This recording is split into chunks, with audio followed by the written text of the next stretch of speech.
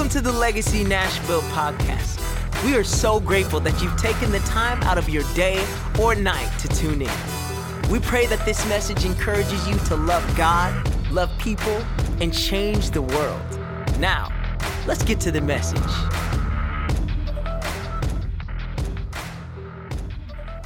Well, I am excited to share with you guys the word that we've prepared today. If you are a visitor here, today is probably going to feel like, why did I come on today? I should have come on a different day whenever Lyle was preaching something more inspirational. Because today, what we're doing is basically a Bible study on the topic of church government.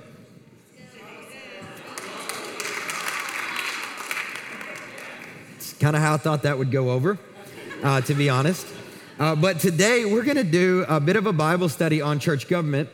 And here's why. Last week, we announced on Vision Sunday that the word of the Lord over our house for 2022, does anybody remember it? It is the year of? It is the year of growing down. The year of growing down, not the year of blowing up. I don't know who needs to hear this, Brian, there, but not the year of blowing up. I'm talking about the year of growing down, deeper roots. Who wants a deeper, stronger root system in their faith in Christ Jesus? Not to be moved by the winds of culture, not to be moved by the doctrines of men, not to be moved by the traditions of religion, but to stay steadfast in the strength of the Almighty. Come on. What does Psalm 1 say? Having the root system watered, we're planted deep by the river, the source of life that is Jesus, bearing fruit in any season, that everything that we touch has to prosper, not because we're connected to it, but because of who is connected to us. That's what I'm believing for in 2022 for you. And so this word is connected to God's word over our house for the new year. It is the year of growing down. Therefore, we're making some changes to strengthen the root system, strengthen the structure, improve the systems, do all the things that are necessary, not only to give God more glory, but also to develop and to disciple our church more effectively. Could you guys get excited about that with me? I know that's tough. I know that's tough to get excited about. It's not like one of those words like 5 tips, tools to greater success and how to get a raise on your job. I wish I had that word for you today. I know those are good, but today it's about church government. Are you good? Okay, cool. So we're going to traverse our way through this message, and we're just going to start with the title, and then I'm going to pray. Is that cool? Okay, so the title of today's message is Pouring a Strong Foundation. Pouring a strong foundation. I really believe that the strength of any local church is tied to the strength of the leadership of that local church. And when I say leadership, I'm not talking about gifts alone. Gifts certainly have something to do with it, but before gifts, character matters most. Amen. And so we want to talk about the strength of the foundation of our local church and pouring a strong foundation in the year of growing down. So if you don't mind, just please join me. Let's pray. Lord, we ask that you would use this word to bring about more unity in this house. Lord, I ask for the spirit of unity that was in the upper room to be at Legacy Nashville. That spirit of unity amongst a group of brothers and sisters that were willing to wait upon the Lord to do what he said he would do. And that's what we're waiting on, God. We are waiting on you to fulfill your word over this house. We're waiting on you to fulfill your promises, the prophetic words that have been spoken over this place. God, we say yes and amen. And so we want to come into alignment with your plans over this house for now and for the future. And so that's what we endeavor to do today in Jesus' name. And everybody said, Amen. Amen. So, like I said, we're going to talk a little bit about church eldership and church government. And to be honest with you guys, when I started to prepare this word, number one, I didn't want to preach it, but my pastor told me to. So, I'm submitted today, all right? I just want you to know you have a pastor that is also undercover. I'm not asking you to be under authority and me not be under any authority. So I told my pastor, I was like, I don't know if I want to preach this on a Sunday. You know, this is kind of like a masterclass thing. You know, we got to get hype on a Sunday, and I need like my preaching towel, and I need the whole thing, you know, so that it's fun and engaging. And he was like, nope. Great leaders do the boring work well.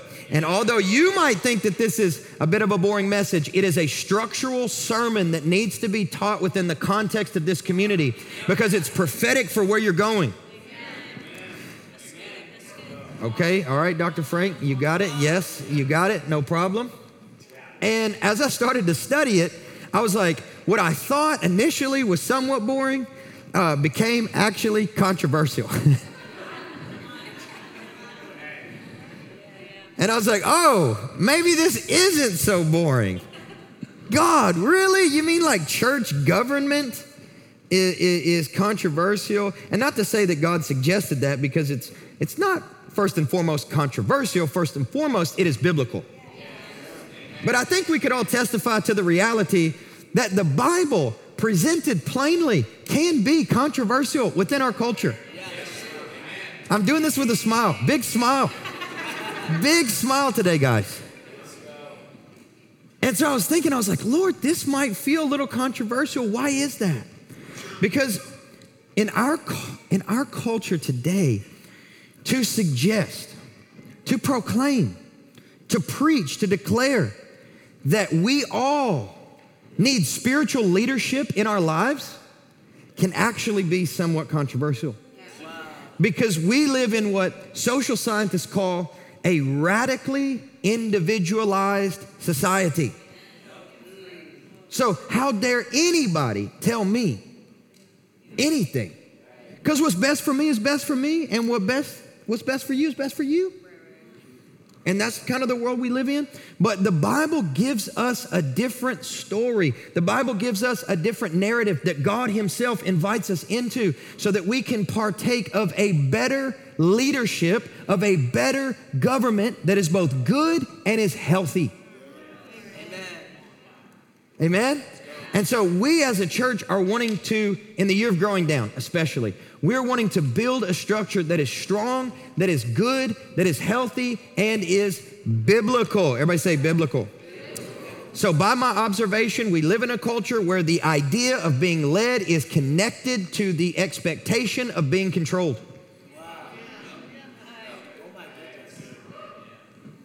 I'm gonna try this side over here. So we live, I don't know if you guys have noticed this. This is my own personal observation. We live in a culture where the idea of being led is connected to this expectation of being controlled. But can I tell you that God has no desire to control you? If that were the case, then he would have been controlling our first parents, Adam and Eve, and he would not have placed the tree of the knowledge of good and evil in the center of the garden. He would have put it off to the side. He would have put it like just beyond the sideline, like just outside of the garden, just outside of their reach. But instead of doing that, God actually supplants the tree of the knowledge of good and evil that they were not supposed to eat from right in the middle. There's no true love without true freedom. You have to have the opportunity to choose God and to not choose what God is against. God's leadership is perfect in your life. It's always good. It's always healthy. It's always wholesome. And there is a way in which Jesus is actively building his church to have good, healthy, wholesome leadership in your life. I need a pastor. You need a pastor. We all need pastors. People, Christians, people of God. We need pastors. I'm going to go a little step further and say, we need mothers and fathers. We need moms and dads in the kingdom of God, leading, serving, sacrificially, teaching, preaching, loving, being hospitable, creating a space in which the people of God are able to thrive because we do it in accordance to God's model. Amen? So that's kind of what we're endeavoring to do.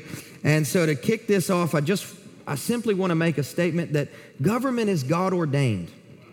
And I'm not trying to get super controversial and get into like U.S. politics or anything like that. I'm just simply saying that the idea, the concept of government is God ordained. Government in the universe is God ordained.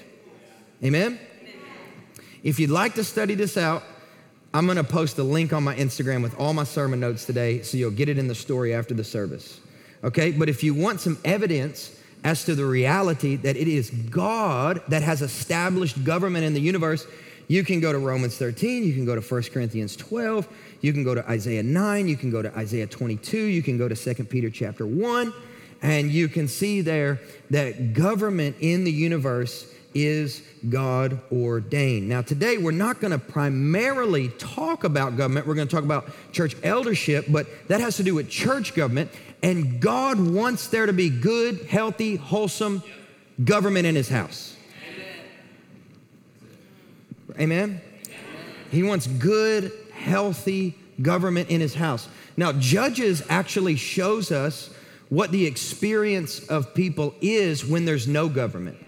In Judges chapter 17, the Bible says, in those days there was no king in Israel, and everyone did what was right in his own eyes. You know what that's a setup for? Chaos. You know what that's a setup for? Lawlessness. You know what that's a setup for? Absolute anarchy. That's what it's a setup for. No government, no leadership, no healthy leadership, no wholesome God-ordained leadership. Because humanity is intended to be governed in God's way. In God's way, all right? But this is why Satan actually despises true God-given government. Satan hates true government. Hates it, absolutely. Think back to his experience in heaven. Any expression of God-ordained government, Satan despises and attacks. Why? Because he is the lawless one. We know this. And he wants to bring about a lawless society and a lawless experience for all people. That's what he wants, right? Satan rejects true government. Why? Because Satan refuses to accept any authority aside from his own. Satan only acknowledges his own self-governance, which is why he got kicked out of heaven, right? Satan submits to no one but himself. Now, we know that that is true about Satan, but that sounds like a lot of statements that we hear made today. I submit to nobody but myself. Thank you very much. Like, we might be able to say, I think we can say, that an absolute unwillingness to be led by anyone but yourself is actually satanic behavior. I'm gonna keep the smile.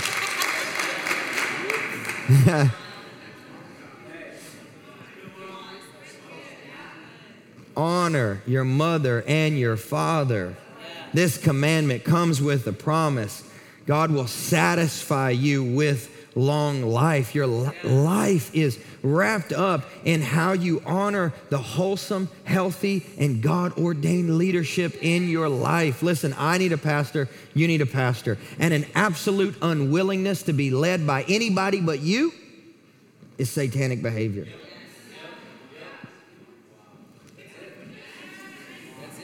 Okay, how's this going so far?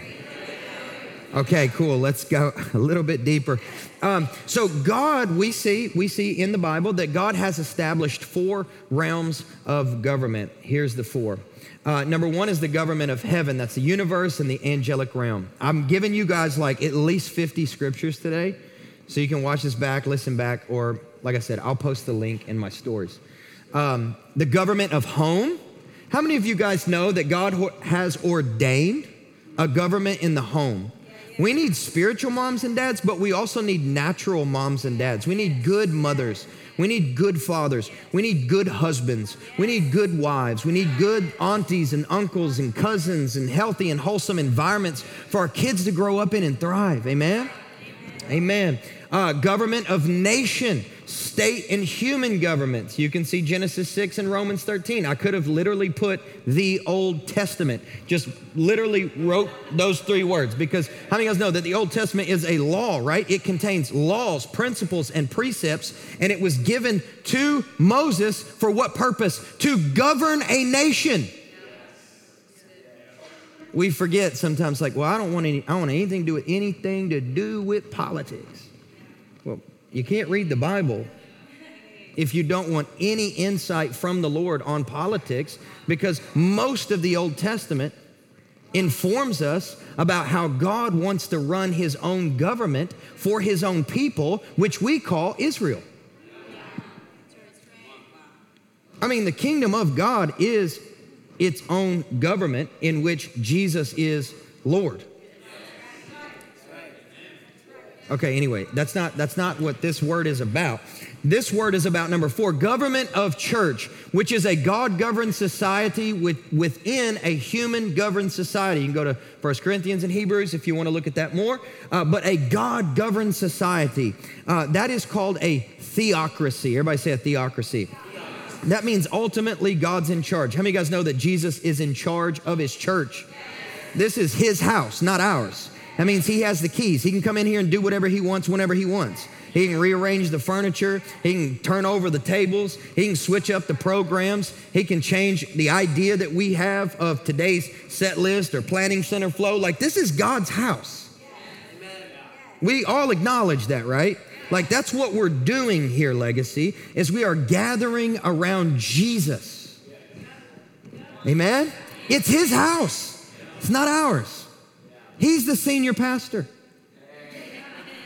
We don't even have those designations. Allison and I are the lead pastors, but Jesus is the senior pastor here, church. He's in charge of the house. But it's a God-governed society within a human-governed society. Now, we live in the United States of America, which is governed with a particular expression of government called a democracy. So the church is governed by a theocracy. Everybody say theocracy, which means God-governed. And then we're governed in America with a democracy, right? And we know that means we have voting rights, and there's all kinds of really cool things wrapped up in being a democracy. Right? But that's why the church is a God-governed society within a human-governed society. At the end of the day, all of us as Christians know that the Word of God says, when it's all said and done, everybody's bowing their knee. Everybody's confessing with their tongue. Here's who the King of Kings is, and here's who the Lord of Lords is, and that is Jesus. That's right. Amen? If we're together, say we're together. All right, you can go to the next slide.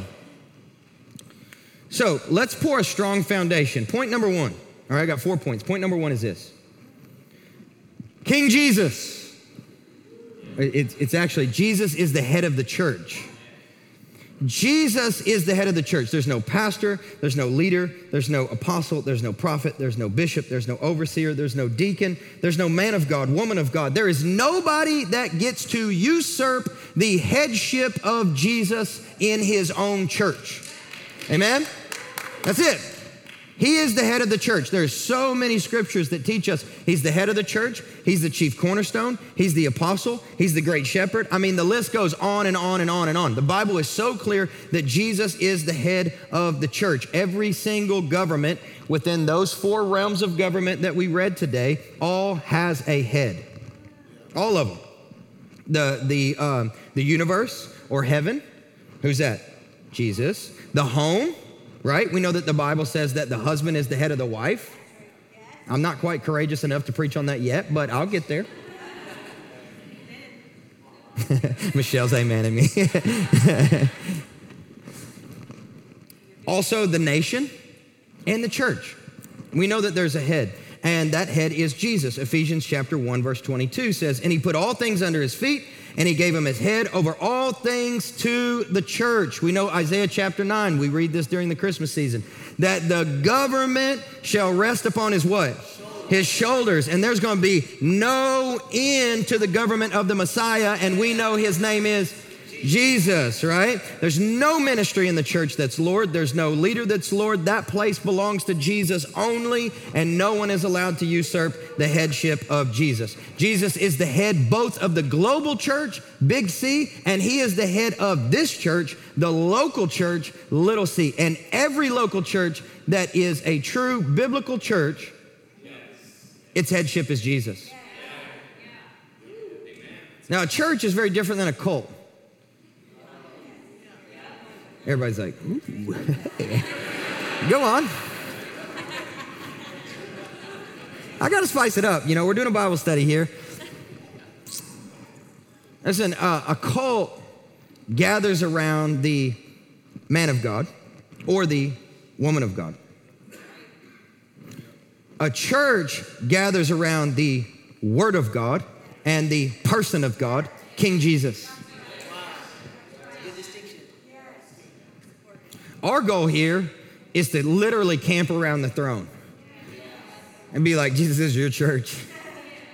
I mean, you gave us a good book here, and we're going to do our best to follow it in connection with your spirit.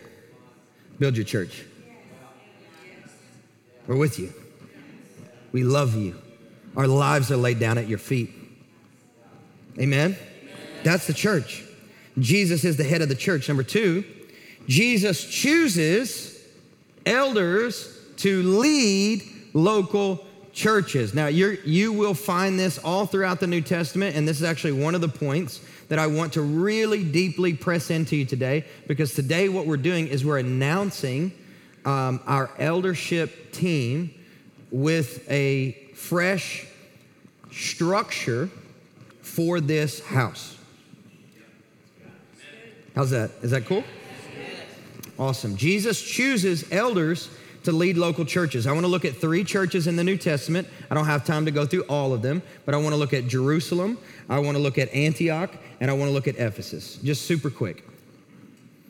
The very first church of the New Testament was planted by Jesus alongside his 12 disciples. So we see right away the way in which Jesus led and did ministry was a great deal of empowerment, and he empowered a plurality of leaders. Amen? That's what we see in Jerusalem. And we see that fleshing out in Acts chapter 2, verse 14. It says, but Peter, standing up with the 11, lifted up his voice and he addressed them, right? This is right after the Holy Spirit is released. People are baptized in the power of the Holy Spirit. They receive the gift of speaking with other tongues. They're spilling out of the upper room. This is the first sermon that was ever given at the first church by the Apostle Peter, who stood up with the plurality of the elders of that church and gave a sermon. Now, this is significant enough for the book of Revelation, chapter 21, verse 14, to include that even in heaven, that there was a wall of the city with 12 foundations, and on them were 12 names of the 12 apostles of the Lord. So the way in which Jesus is building his church is not just for the here and now, but it's for the forever. What we do today has an impact on eternity. There were also prophets from Jerusalem that went and ministered at Antioch. It's verse 27 of Acts 11. Now, in these days, prophets came down from Jerusalem to Antioch. And in addition, there were elders in the church at Jerusalem. We know that there were more than the apostles. Acts chapter 15, verse 6 says the apostles and the elders, everybody say the elders, and the elders were gathered together to consider a matter of church doctrine. To consider this matter. Now, that's the church at Jerusalem. So what do we have evidence of? Jesus builds his church. He empowers localized elders. There's a plurality of leaders. And there are people who are not only the 12 original apostles, but in addition to them, there are also elders. So I think it's safe to say that the first church that Jesus planted had a plurality of empowerment and many different elders that were leading locally. Could we all agree with that? All right, let's look. I could probably stop there, but just for the sake of convincing you, look at the church at Antioch, and there were prophets and there were teachers, and that is clear at Antioch. There were leaders.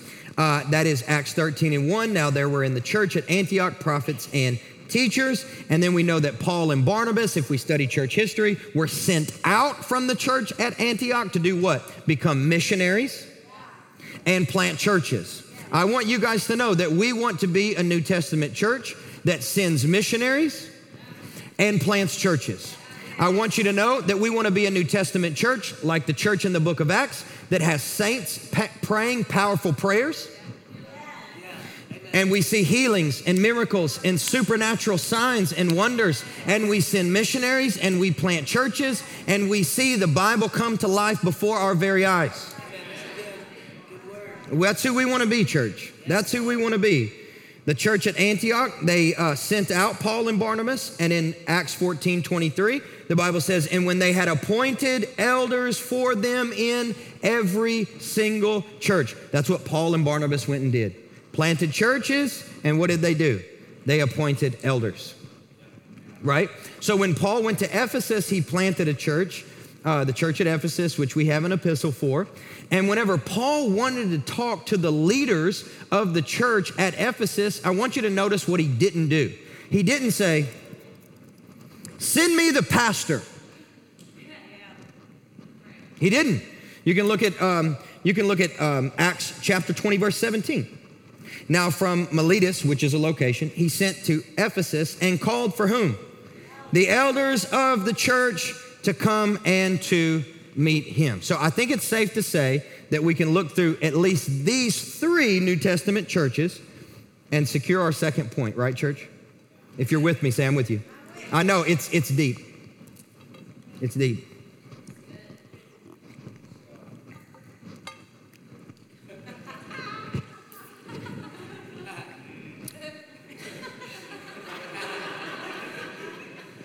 It's deep. Point number 2, Jesus chooses elders to lead local churches. Point number 3. While Jesus chooses elders to lead local churches, multiple elders, and they are equals. Everybody say they're equals. They are equals. Everybody say they're equals. God delegates varying degrees of authority to them. I think we can all agree with this, especially in the natural, that, while we all have the same value, different people have different graces to do different things with different gifts. Amen? Could we acknowledge that? It is the same in the church. So Jesus appoints a team, everybody say a team, as a team of governors, if you will, elders is what the Bible calls them. And then amongst that team, the Bible is clear that in certain instances, there are also chief elders or a chief elder. Now, this does not mean that that person gets to rule and reign as some type of, controlling, abusive, terrible leader, but that they serve the body and the team of the elders with the gift of God that has been placed upon their life to be the last stop for decision making as it pertains to direction. That was a run-on sentence. Did that make sense though? Yes, it does. Okay, so in the case of this church, those people would be my wife and I. Hi, we're your lead pastors. I think you guys knew that. Now, I think it's obvious that by me saying that, you know that we believe in women eldership. We believe in that. And if you're against that, I've got a lot of scriptures for you. But I also want you to know that I see why you might hold that perspective. And we could talk about why we might disagree, but at the end of the day, what I'm telling you today, church, is this. There could be multiple ways to lead a church. I'm sharing with you how Legacy feels God is leading them to lead this church. Amen. So we're doing so, my wife and I, as the co-lead pastors. And at the end of the day, I submit to her, and that's obvious.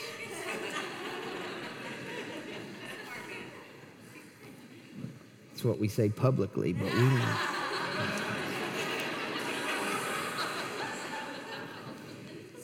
If y'all were a part of staff meetings,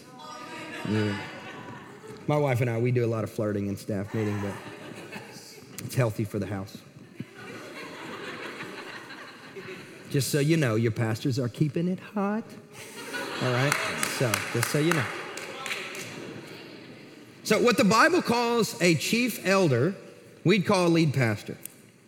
And a lead pastor does not take the place of Jesus in any way, shape, or form, ever. I think we know that that's been established.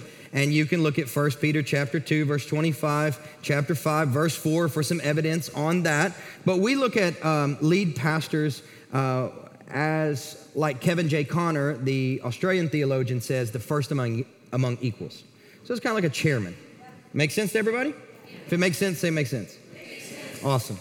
But it's a team. all right? They're all equal, but they have different gifts. And you can see that in the Bible through Peter, who was an elder, and yet he was accepted as the first among equals. This is one of the reasons why the Catholic Church looks at him as the first pope. Okay, you can see that Acts chapter 1, chapter 2, verse 38, chapter 3, verse 4 through 25, Acts chapter 4, verse 8 through 12, Acts chapter 5, verse 1 through 11. I'm sure you guys wrote all of those down. But then when Peter departed, guess what? He bestowed the authority upon James, who became the chief elder at Jerusalem. You can look at Acts chapter 12, verse 17. To see that evidence. And then in Corinth, as well as at Ephesus, Paul called for the elders of the church, and the elders all recognized Paul's mantle of leadership as they were sending him out. That's Acts chapter 18 and 20. And then lastly, Timothy is spoken of as the bishop of the church at Ephesus. We know that Paul left him in charge around 64 AD, and you can see that in church history. And the list goes on and on and on. You look at Titus, you look at Epaphroditus in Philippians chapter 1, Nymphas in Colossians chapter 4, and then here we go with a female elder, which you have Aquila and Priscilla, which you see co-leading in Romans chapter 16. So, a lot of references. Did you guys write them all down? At this point, do you even care? You're like, it's all good, Pastor. We got it. Just move on. Then there's also the team of the elders, which I think we have exhausted at this point. But I just want you guys to know, as Legacy, we are choosing today. We have 5 total elders that are going to be leading in this next season. And there's no set limit of elders that can potentially be leading within the context of one local church. But what's most important is that the church have ample elders as it needs. So for the size of our church right now, we feel like 5 will work. But as our church grows, we're going to invite more elders as part of that team. And lastly, the church congregation has an important role to play in the governance of a church. Philippians chapter 1, verse 1 says, Paul and Timothy, servants of Christ Jesus, to all the saints, everybody say, that's me, to all the saints in Christ Jesus who are at Philippi with the overseers and the deacons. Everybody say the elders and the deacons. I know sometimes in church culture we say different terms for different leaders, like pastor or bishop. We don't really say overseer, but they all mean the same thing. They just mean elder in the Bible. Okay? I know sometimes people are like, you can't be a bishop until you pastor or plant 50 churches. Well, biblically, you can be a bishop if you're a pastor or an elder, okay? So it's just we have some wonky stuff that happened throughout church history to try to exalt men over actually God's prescription.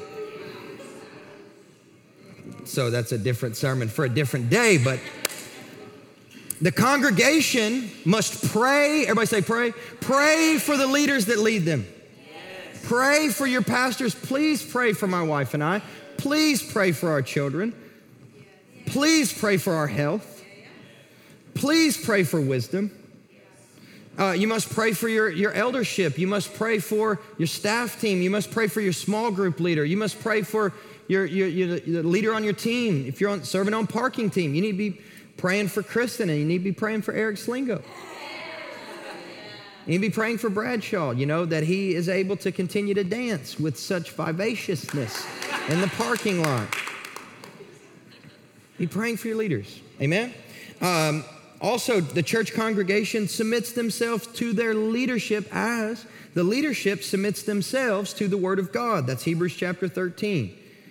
And the church, we want the church, I want you to know, we want the church to be generally and genuinely consensual in all matters of church direction.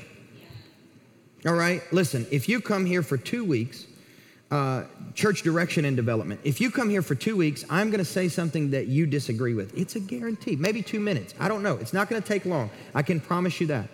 But we want to have general consensus amongst the church's development. We don't want 50% of you guys saying, I am totally against eldership, and the other 50%, yeah, I'm fully for it. We want to be in unity, amen? We want to be in unity, which is why we're taking the time, a little time out here to talk about this. And then lastly, the church congregation confirms matters of church discipline. How many of you guys know that in a house where there is rules and there is government, there is also discipline? Amen. There is discipline in the church. We're going to talk about all of this at Legacy School of Ministry next fall. So if you want to dive deep into church doctrine, sign up for that when we open registrations in March, okay? All right, fourth and final point. Local church elders must be biblically qualified for their role on the eldership team. Last point. You've made it. Look at your neighbor and say, good job. All right, good job. You've made it. Last point. Everybody's like, thank God, it's the last point. Point 4, it's the last point. Local church elders must be biblically qualified for their role on the eldership team. Who gets to be an elder? The Bible is very clear about who gets to be an elder. You'll find that in Titus and you'll find that in 1 Timothy. We're not looking to man's standards as to who we appoint to be an elder in this church. Just because somebody gives a lot in the offering doesn't qualify them to be an elder. Money does not equate spiritual authority. That's called the prosperity gospel, and it's a doctrine of demons.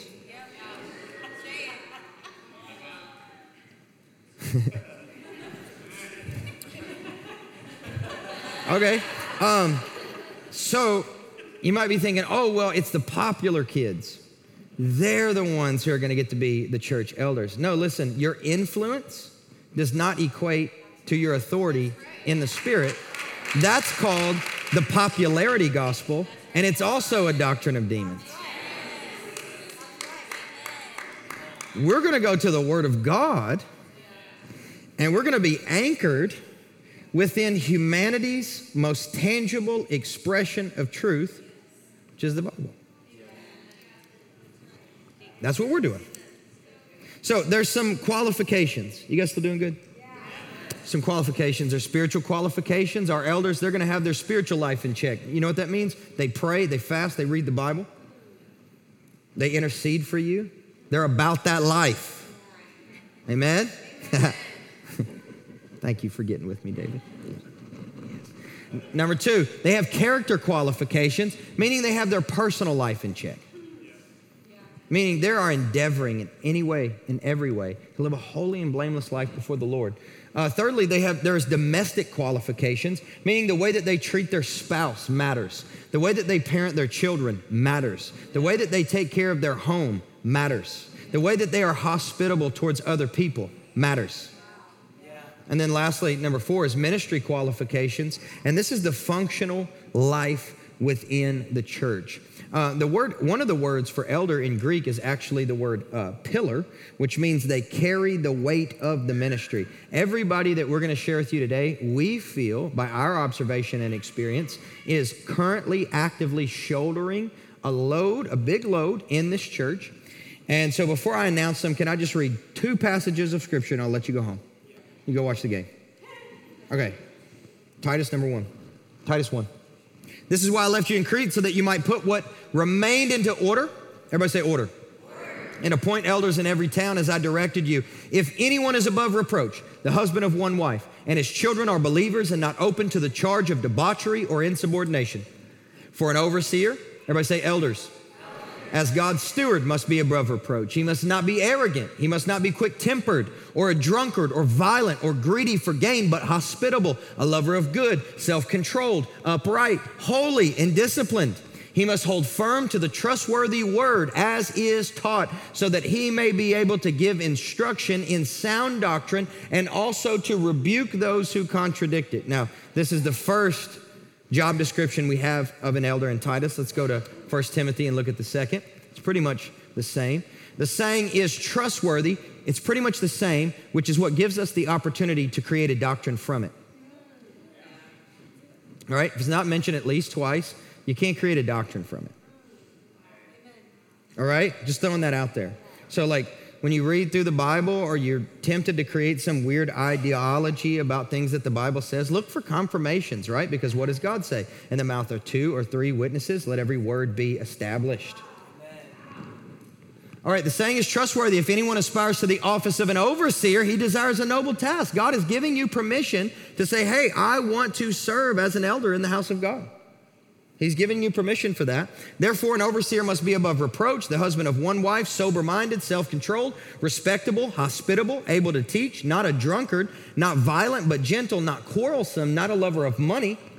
He must manage his own household well with all dignity, keeping his children submissive. For if someone does not know how to manage his own household, how will he care for God's church? He must not be a recent convert, or he may become puffed up with conceit and fall into the condemnation of the devil. Moreover, he must be well thought of by outsiders so that he may not fall into disgrace, into a snare of the devil. It's a pretty strong list, huh? So we have some names to present to you today. As we mentioned, we have 5 elders. Allison and I will chair that team. And then we want to have each of these guys stand so that you can just celebrate them with us. First and foremost is Michelle Fairber.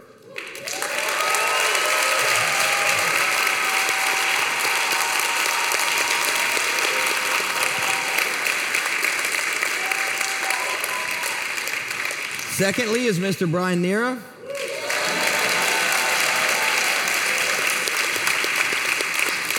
And last but not least is Mr. Franklin Cole.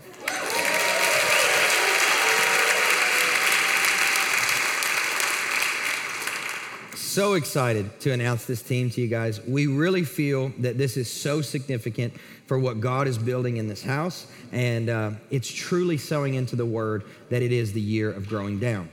So what we've done is, as we mentioned, there's elders, there's an eldership team, but there's also congregational consensus. And if you're a member here, we want you to respond to us, Allison and I, putting forth these 3 names today. So we have a QR code, and what we're asking you to do, this is not a vote, all right? It's not that we need a majority to ratify this, but what we're asking for is a response. If you are a member of Legacy Nashville, if you're a member, this is your home church, we want you to respond, okay?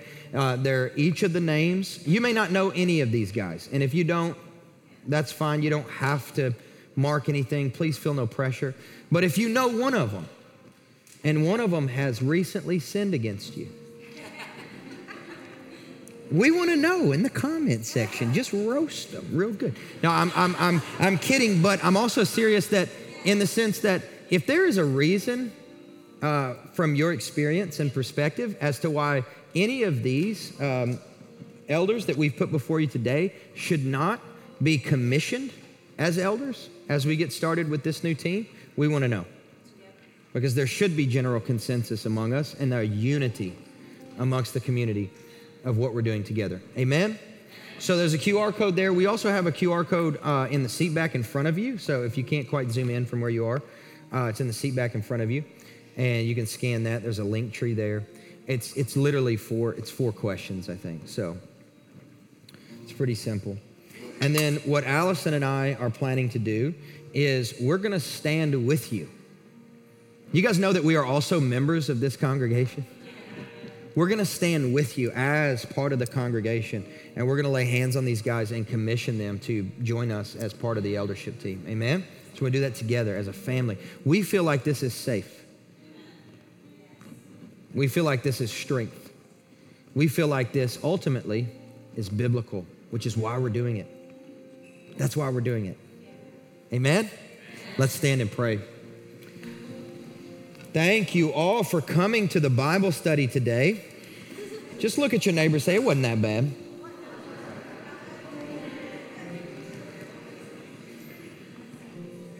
And if you said that honestly, come up on the prayer line. I'll hit you with some of this. Your day will get much worse. Isn't it a joy to be in God's house? I was glad when they said unto me, let us go to the house of the Lord. I think of David, how he remembered and gave God praise for being counted in the number of the congregation. I think of David when he said, I'd rather hold the door open than be distant from God's house. How I long to be a part of the procession before the throne of God in his own house, worshiping and blessing him. This is such a gift, guys. We cannot neglect to mention to the Lord that it is a gift to be a part of a New Testament community covered by God's grace, that is connected by God's Spirit in unity. And I just want to declare we're diving deeper into that today. Will you pray with me, church? Lord, we thank you so much for knitting this house together, knitting our hearts together. Lord, we thank you for Michelle. We thank you for Brian, and we thank you for Franklin.